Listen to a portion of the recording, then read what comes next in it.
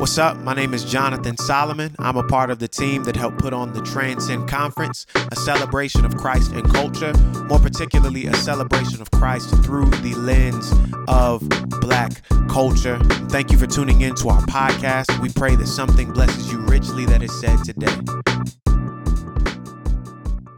What's good, y'all? This is Jonathan Solomon, a part of the team that put on the Transcend Conference, a celebration of Christ and culture, or more particularly, a celebration of Christ through the lens of Black culture.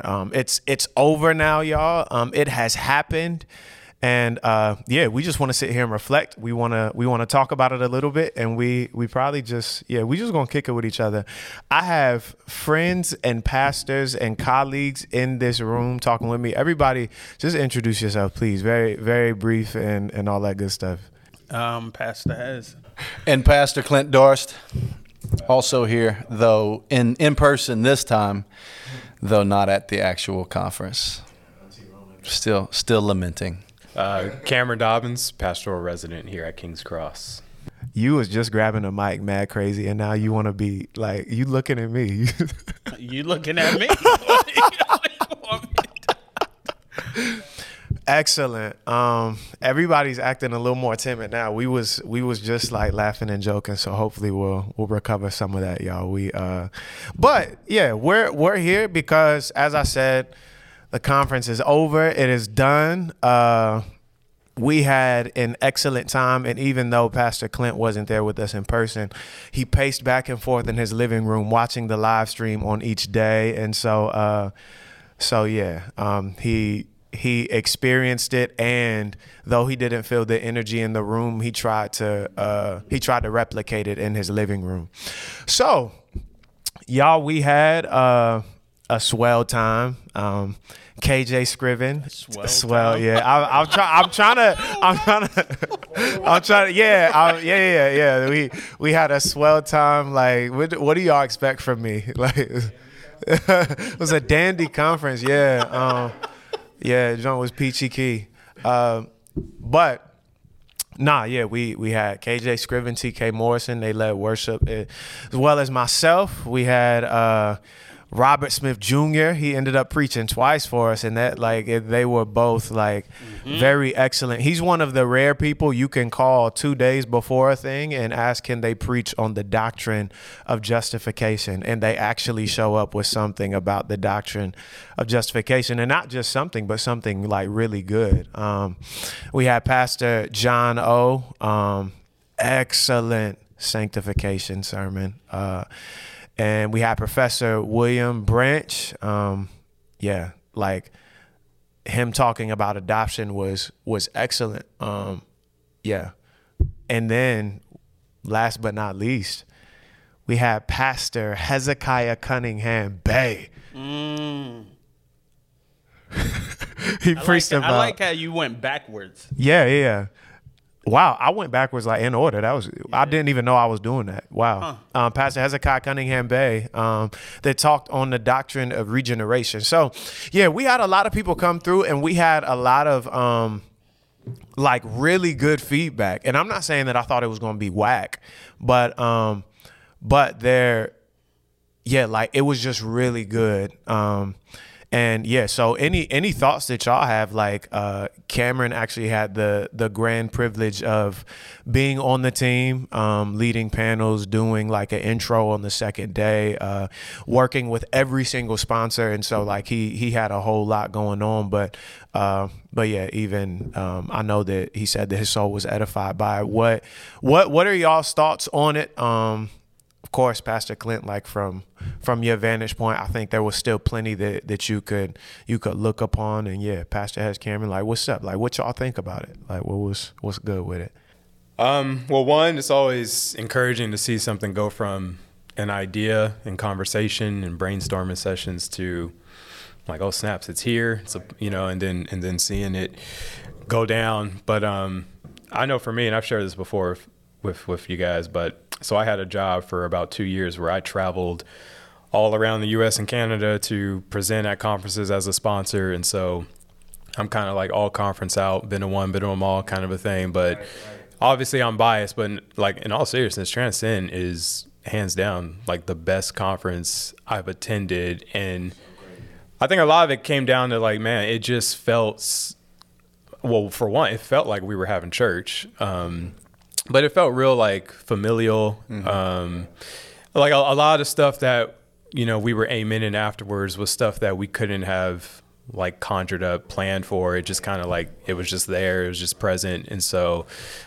even people complimenting like, man, how this happened, we were like, well, that just happened. Like we weren't really like trying to make that happen. So I felt like that was definitely encouraging. And then like just even on the speaker part. So, you know, I share with Hez, I think I started out sitting up on the second floor, just trying to observe and try to get some other stuff done.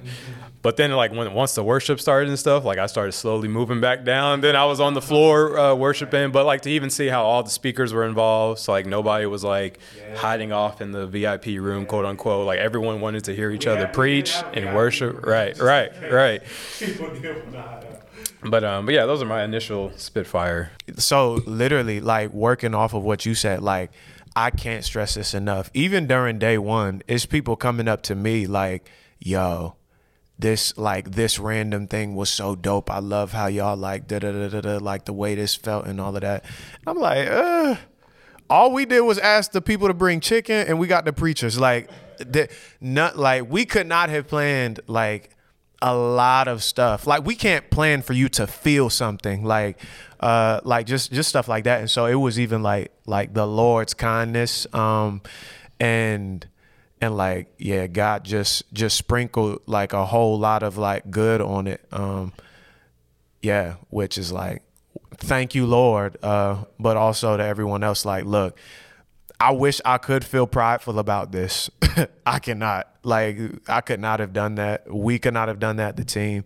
And yeah. But what's good? What else? Yeah, so I think too, Transcend kind of filled something that many were yearning for, right? Just in the moment that it came about, you know, and the time that it happened, you know, I think we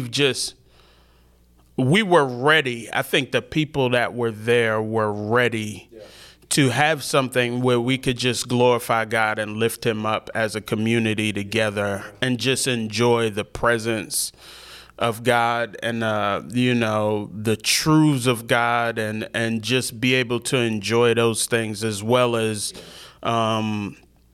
people just came to praise God. And so people was ready. People was ready from the start. And so it was almost like the perfect atmosphere for God to be with us and for a move of God to happen. And I think that was a big part of what we experienced. So even for me, I was like slow to go and watch the videos that are online, right? Because it's like, it's just not going to be the same as the experience of the moment when it happens, because there was something that was going on around in the atmosphere, being next to the people, being able to engage with the people around you that, you know, sometimes the videos just can't give you all of that. Right. But I say still go and look at the videos.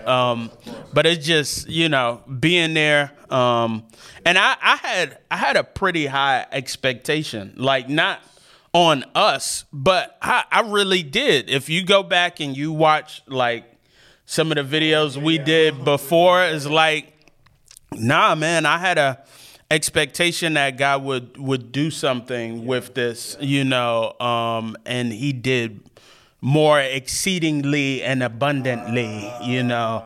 No, I'm just playing. but I'm playing but not playing. And so it's just like, man, no, God definitely, I think, did his thing, you know, in it. So I was excited about that. Yeah. Yeah, and I think we talked about this on, I think it was the last discussion when we had everybody except Dr. Smith, the speakers. but the beauty of it was the content itself. Like we were basking in, even those of us who were having to do it live stream, we were basking in just salvation. And so it makes me think of Colossians 2. Paul says, as you receive Christ Jesus Lord, so walk in him, rooted and built up in him, established in the faith, just as you were taught, abounding in thanksgiving.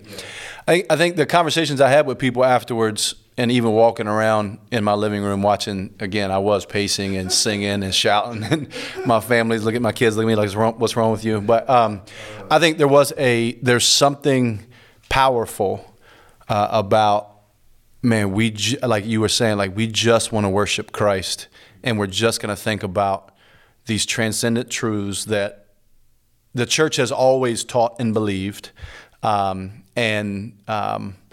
and there was something about that was so refreshing to people. And so you have people, even as Cameron was saying, like, saying, I've been to tons of conferences. This was the best content I've ever heard. And again, it's in the preaching, the sermons were incredible. So I'm not at all downplaying the sermons. I'm really grateful, great teaching. But it's also like, again, we just talked about salvation. Like, and it was like, Christians need this.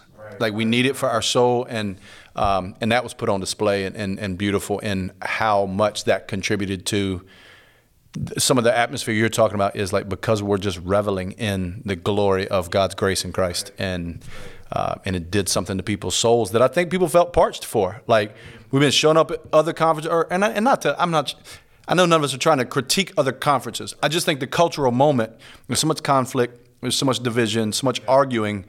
It's like, man, just to show up and like we just want to worship as Christians. It just edified people in ways that I think caught people off guard. What was super encouraging. Right. Yeah. And so even like I know I talked about Revelation 7 a lot, like coming into it, and then even during it, I would just randomly like reference it. Even during my my terrible welcome, I think that there. So like here's Revelation 7, and I'm going to read 9 through like 14. So it's a lot, but it says, after this, I looked, and behold, a great multitude that no one could number, from every nation, from all tribes and peoples and languages, standing before the throne and before the Lamb, clothed in white robes, with palm branches in their hands, and crying out with a loud voice, salvation belongs to our God who sits on the throne and to the Lamb. And all the angels were standing around the throne and around the elders and the 4 living creatures, and they fell on their faces before the throne and worshiped God, saying, Amen. Blessing and glory and wisdom and thanksgiving and honor and power and might be to our God forever and ever. Amen.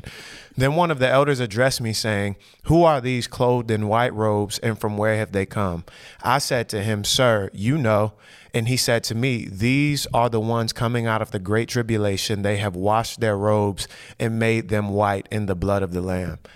And I remember reading that joint, and this is like probably last year. So I'm sure I've read it plenty before, and heard people reference it. That was like one of even in Kirk Franklin's early albums, he will reference that a lot.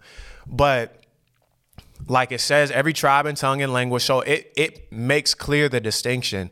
But then when it's like, yo, sir, like, who are they? Oh, these are the ones that were ransomed by the Lamb. These are the one who have been washed clean by the blood of Jesus Christ. And even like, what is it that they're saying? Still with their distinction, like culturally, ethnically, what is it that they're saying? They're saying salvation belongs to God who's on the throne and to the Lamb who was slain. And so it just always feels like culture is ratchet right now. Like it feels like you have to, like there's this false dichotomy. Like there's one side is, it's like, quote unquote, just preach the gospel. And it's this kind of like colorblind, let's talk about Jesus thing, or the other side of where like we need to emphasize other things and the gospel is just a help in doing that. Whereas I'm like, I don't think that either one of those categories is dope. But when I read this, it's like, no, you can celebrate Black people.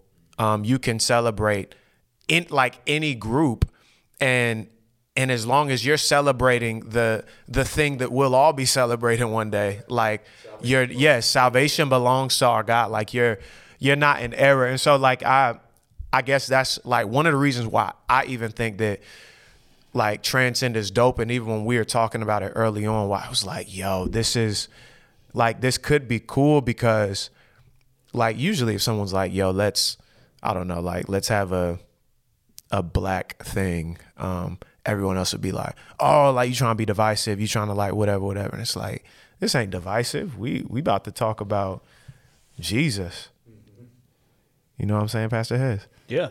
That's it. That's my soapbox. I'm done. Thank you so much for tuning in to today's episode of the podcast. If you would like any more info, please go to www.transcendconference.com. There you will find dates for future conferences or future events that we will be holding. Y'all be blessed.